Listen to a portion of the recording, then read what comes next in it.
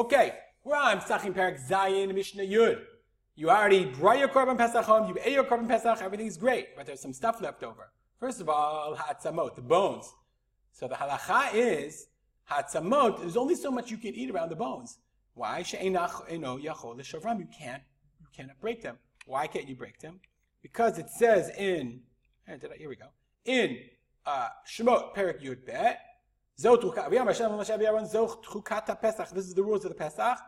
But I'm going to skip a little. B'bayit echad yachel, v'lo totzi min habayit min habasar chutza. You can't take any of the meat out of the house. Ve'etzem lo tishberu bo. You can't break any bones in it, right? Interesting halacha. You can look up the mafarshim, but you can't burn the bones. So therefore, you can't burn bones. V'notar behamuach, but there's marrow in it, so therefore it's edible. V'ta'un sreifa, you have to burn the bones from the korban pesach. So those hagidin, the sinews. So this is not talking about gida nasher, and it's also not because that's asur to eat. And it's not talking about gidim sinews that are inedible. There are certain parts of the animal that you just can't eat. Okay, but these are gidim that are asurim ba'achila midirabanan, v'en chayavin aleh min Torah. They're not chayav min Torah. It's because otherwise you wouldn't have to burn them because they're not edible. What are these? Kagon shumano shel gida nasher, the fat of the gida nasher, or hagira chitzon that's near the basar. That's asur. But it's ein chayavin alav. So whatever, there's certain kind of sinews that you can't eat, but they're still not included in Isurei D'Oraita. Yisarfu b'shisha asar. As we learned in the last Mishnah, you burn them on the 16th day of Pesach, on the first day of Chol HaMoed. Chal shisha asar liyot b'Shabbat.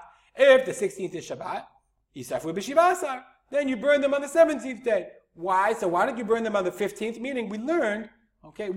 Let's go back to our psukim.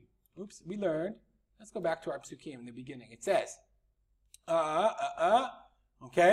have to, vanotar mimenu ad boker. It says, if you leave, lo totir mimenu ad boker, this is the night of Pesach, the night of the 15th. Don't leave it until the morning. Vanotar mimenu ad boker, ba'esh yisrofu. That's a mitzvah to say. If you leave it in the morning, then ba'esh, you must burn them in the fire. Sorry, lost my spot and jumped a little bit. So why, is it asay deluchat to say, why don't you do it on the 14th day, on the 15th, in the morning, even though it's Yom Tov?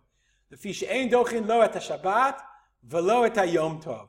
Why? Because the Bartanura says, Sreifat Kodashim asay. Yes, it is an asay, but Yom Tov asay velo ta'asay. There's an asay of Shabbaton.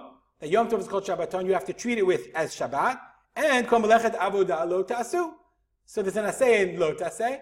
The ein asay and the asay of burning the kochim, it does not ena docha et lo tasay v'asay.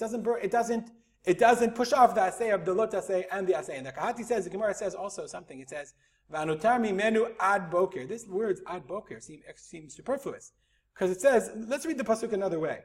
V'lo tutur mimenu ad boker v'anotar mimenu ba'esh yisrofu. And whatever's left over, you have to burn. Now, of course it's ad boker, because it just said ad boker. So this ad boker is telling us something. So the Gemara says that the extra ad boker means until the next morning.